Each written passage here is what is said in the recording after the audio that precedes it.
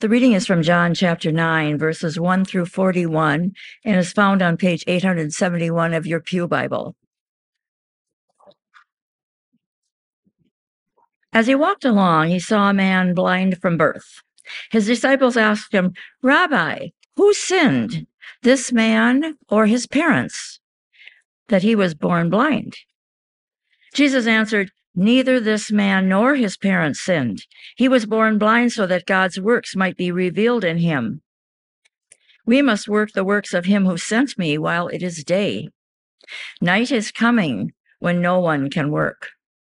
As long as I am in the world, I am the light of the world."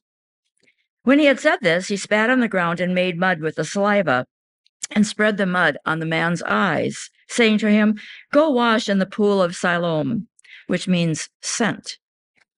Then he went and washed and came back, able to see. The neighbors and those who had seen him before as a beggar began to ask, "Is this not the man who used to sit and beg?" Some were saying, "It is he." Others were saying, "No, but it is someone like him."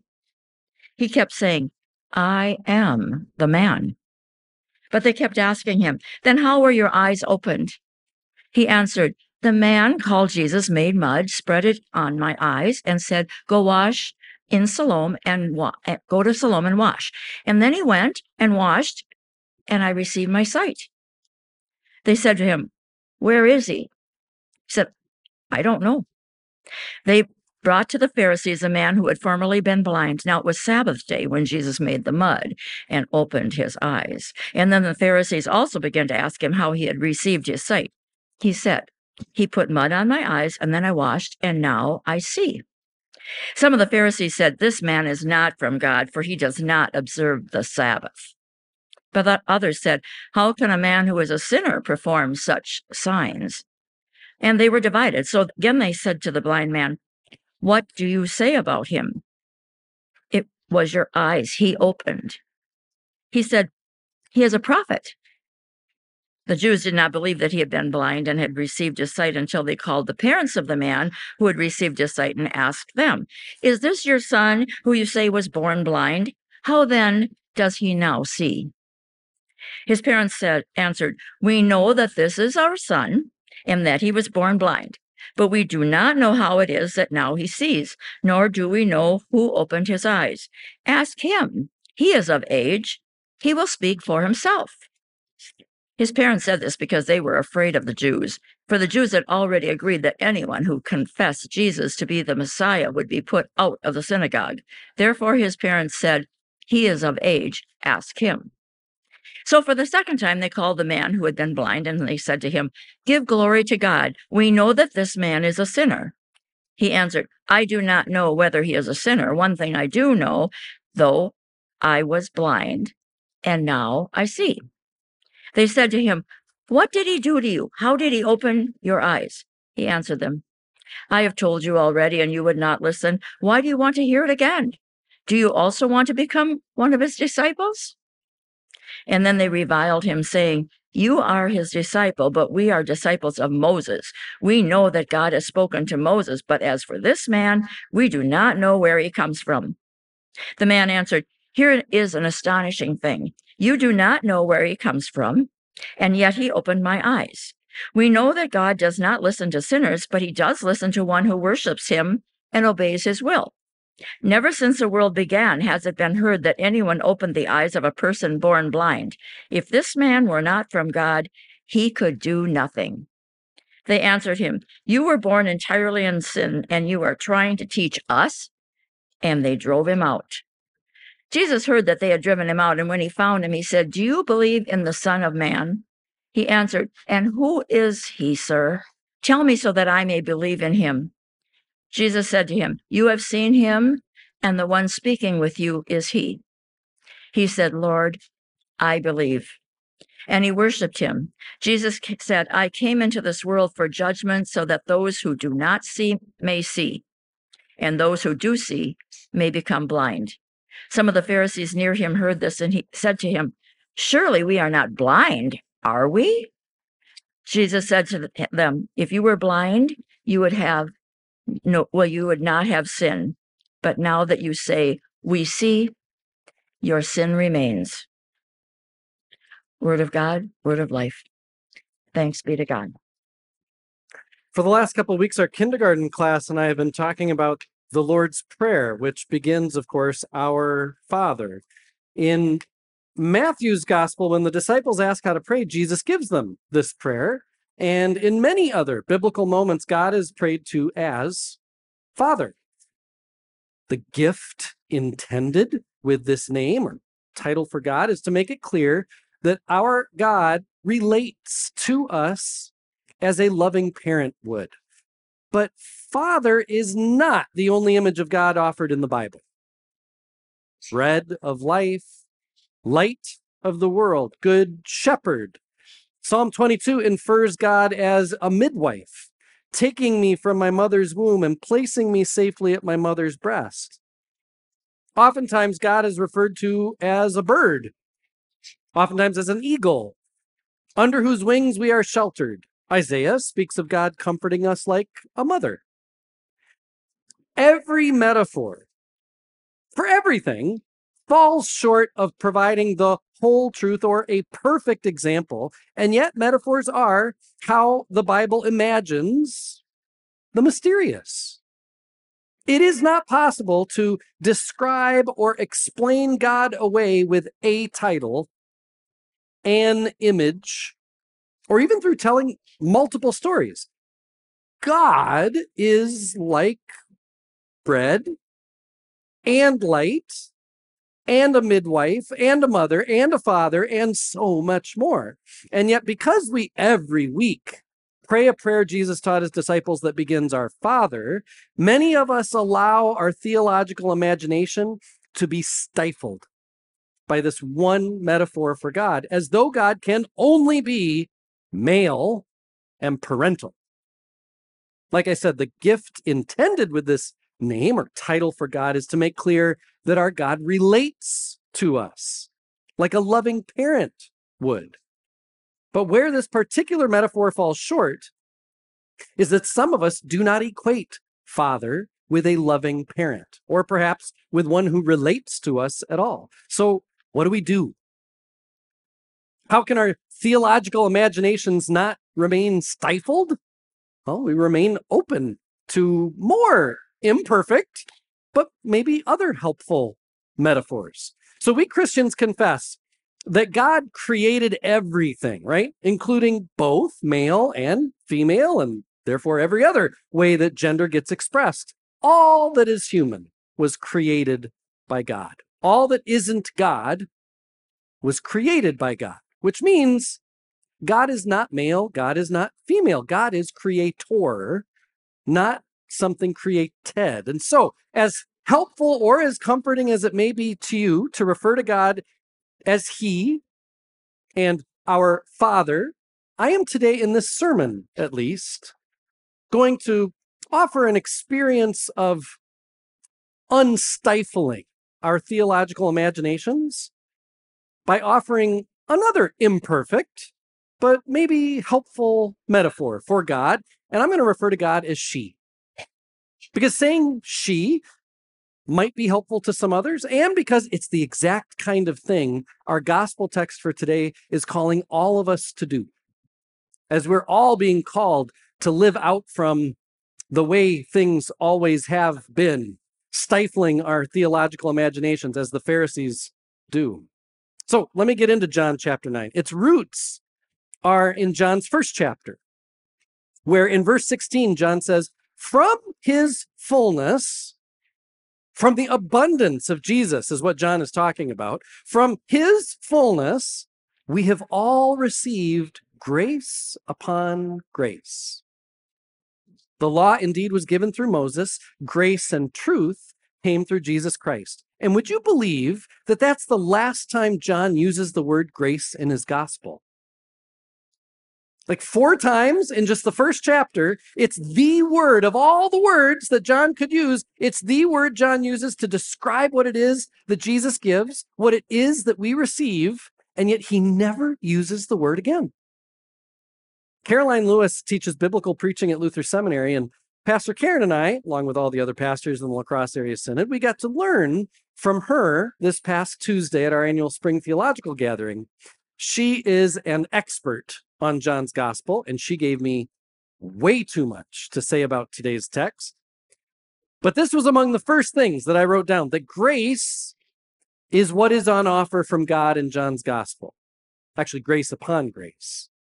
But instead of trying to define this word or encapsulate this idea somehow so that we can, own it and control it, making grace a concept I can become an expert in or have in my spiritual toolbox or even somewhere in my soul, John speaks of grace explicitly in this first chapter and then never again explicitly. Instead, John's Gospel becomes a series of stories about grace. Jesus turning water to wine. Later, a story about healing a royal official's son. Jesus will provide food for 5,000. He'll provide peace as he walks on water toward terrified disciples. John's Gospel uses a lot of stories to make invitation after invitation after invitation to us into the grace experience. Because John knows grace is not something to just define and define and define. It is something to be experienced. Grace is not something that can be force-fed. It is offered.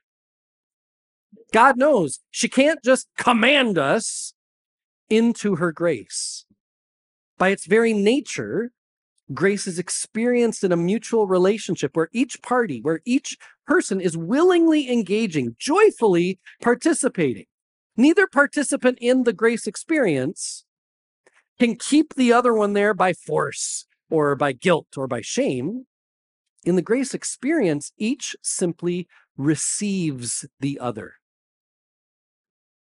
Do you have a relationship like that in your life? If you do, you've experienced the grace experience with another person. And it's, I'm sure, not perfectly the grace experience. That's what's on offer from God. But maybe you have a hint. Having received and given with an other, all that the other is, their mysteries, their faults, their non-preferred actions, their lack of actions, and all of their generosity and compassion and kindness and mercy.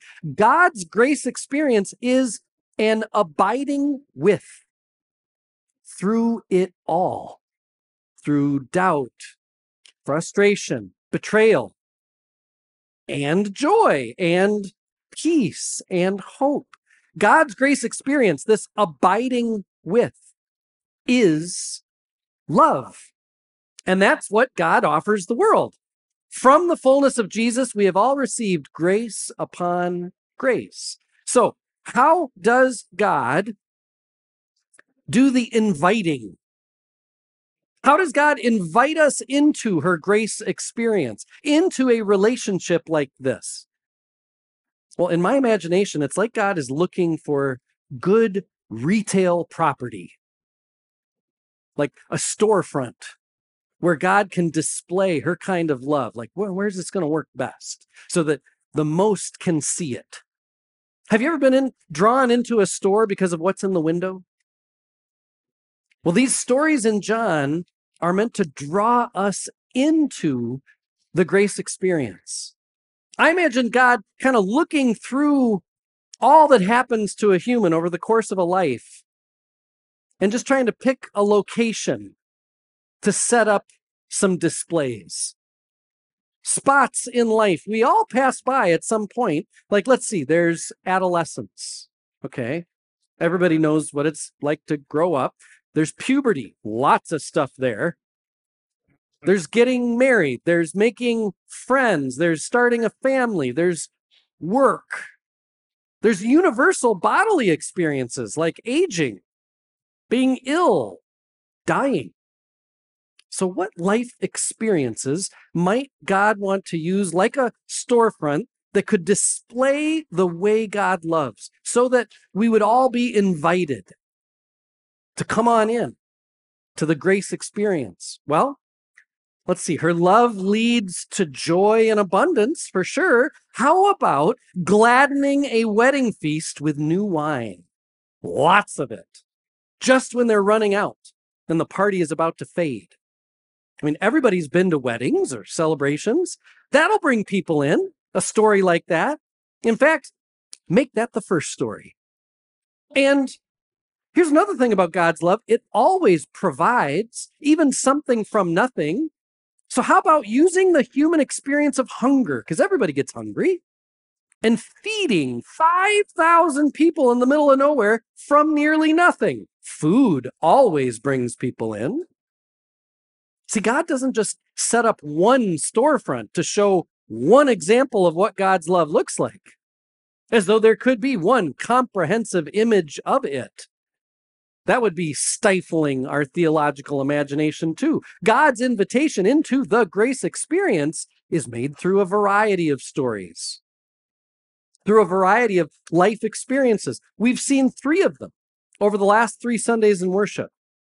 2 weeks ago, we heard Jesus respond to Nicodemus with John 3:16 and John 3:17. I talked then about how each verse draws from a different stream of biblical theology regarding the questions Nicodemus was asking. By not simply just giving an answer, but recalling the breadth of our hope, Jesus invites us to remain engaged with God, to keep wrestling with unanswerable questions. God's love looks persistent. It looks ongoing. And then last week, we saw what kind of person God is willing to be persistent with, to be ongoing with. Of all people, Jesus has his longest and most vulnerable conversation with an unnamed Samaritan, 5 times divorced woman, the woman at the well.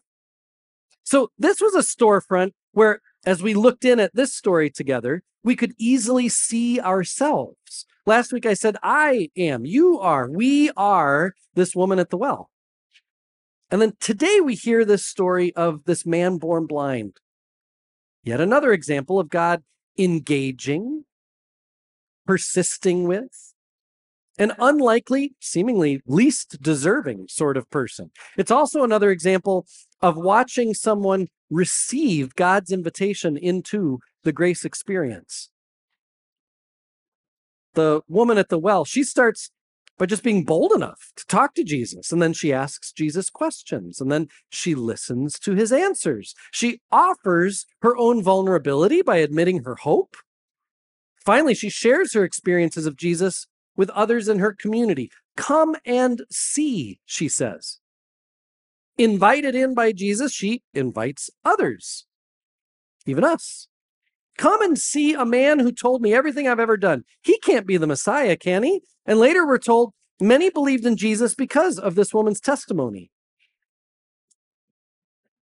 The man born blind receives his own invitation into God's grace experience. Did you notice that he never asks to be cured?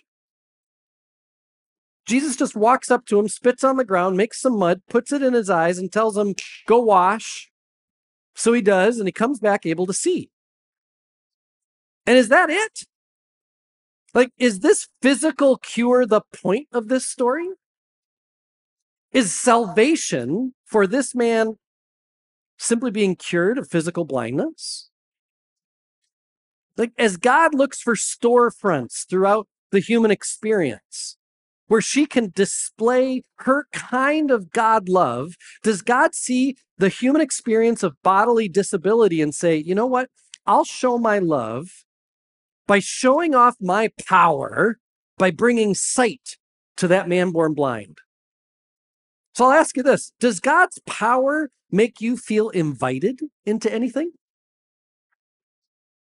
Like the grace experience, a relationship with God is where we are fully received and where we may fully receive God herself. Would you feel invited into that grace upon grace relationship by a story where John simply recounts how powerful God is? Because I got to tell you, if that's all the story is be impressed by how amazing God is at healing a man born blind, that might make me stand in awe of God. might even feel drawn to worship that God, but I don't feel invited into a relationship. I don't feel like I'm allowed to doubt or ask questions or be with. Feels like I'm supposed to be like against or something. This does not invite me into a grace experience, if that's all this story is. But it turns out, of course, the physical cure, that's not the end of the story about the man born blind. It's just the beginning. That this man's blindness is cured becomes the thing that displays how some receive God's invitation into relationship while others do not. The back and forth between the now cited man born blind and the Pharisees, if you were listening, you know it's comical. How did this happen? The Pharisees asked. He put mud in my eyes. Then I washed. Now I see. But the Pharisees are bothered because Jesus does this on the Sabbath. Their theological imaginations do not allow for this to happen on the Sabbath. What do you, man born blind, have to say about him then? He's a prophet. Like, duh, right? The woman at the well says the same thing. I see you are a prophet. And now the man born blind, who can see, says he is a prophet, but the Pharisees do not see a thing. And it's the Pharisees' spiritual blindness that sharpens the man born blind's new sight. The Pharisees ask him again, how did he open your eyes? I told you already. Why do you want to hear it again? Do you also want to become his disciples? You're his disciple, they accuse him. And he's like, yeah, I am. John is a book of invitations into God's grace experience. Both the woman at the well and this man born blind progress from simply minding their own business to disciples of Jesus because of how they make sense of their encounter with him. This is our life's work.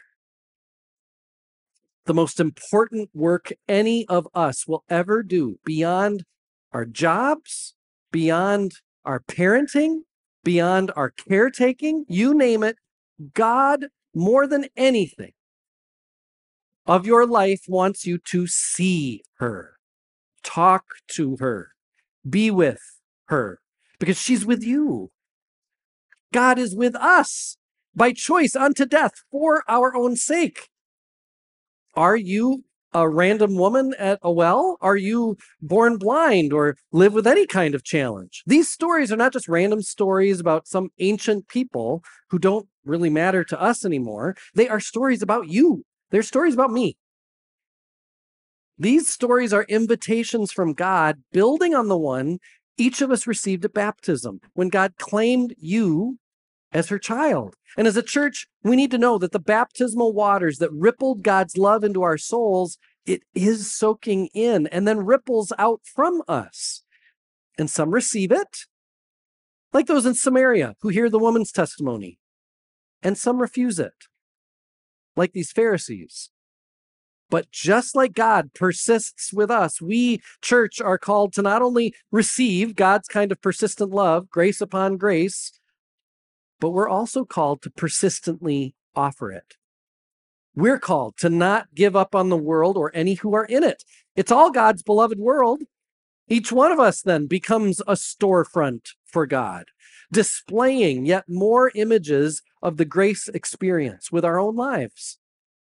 It is the church's ongoing happy task to keep at it, to keep reforming and reconsidering how we can clarify or touch up or highlight or even improve the display we show the world who maybe don't know yet that there is a grace experience. Because so many that we know have heard about the religious experience, which isn't as great as the grace experience. And I know that pretty much everybody we know has heard about the judgment experience, way less great. Think if they knew about the grace experience from you. Woman at the well as you are, man born blind as you are. God keeps inviting us in, and in God's grace, we get to invite others. Thanks be to God. Amen.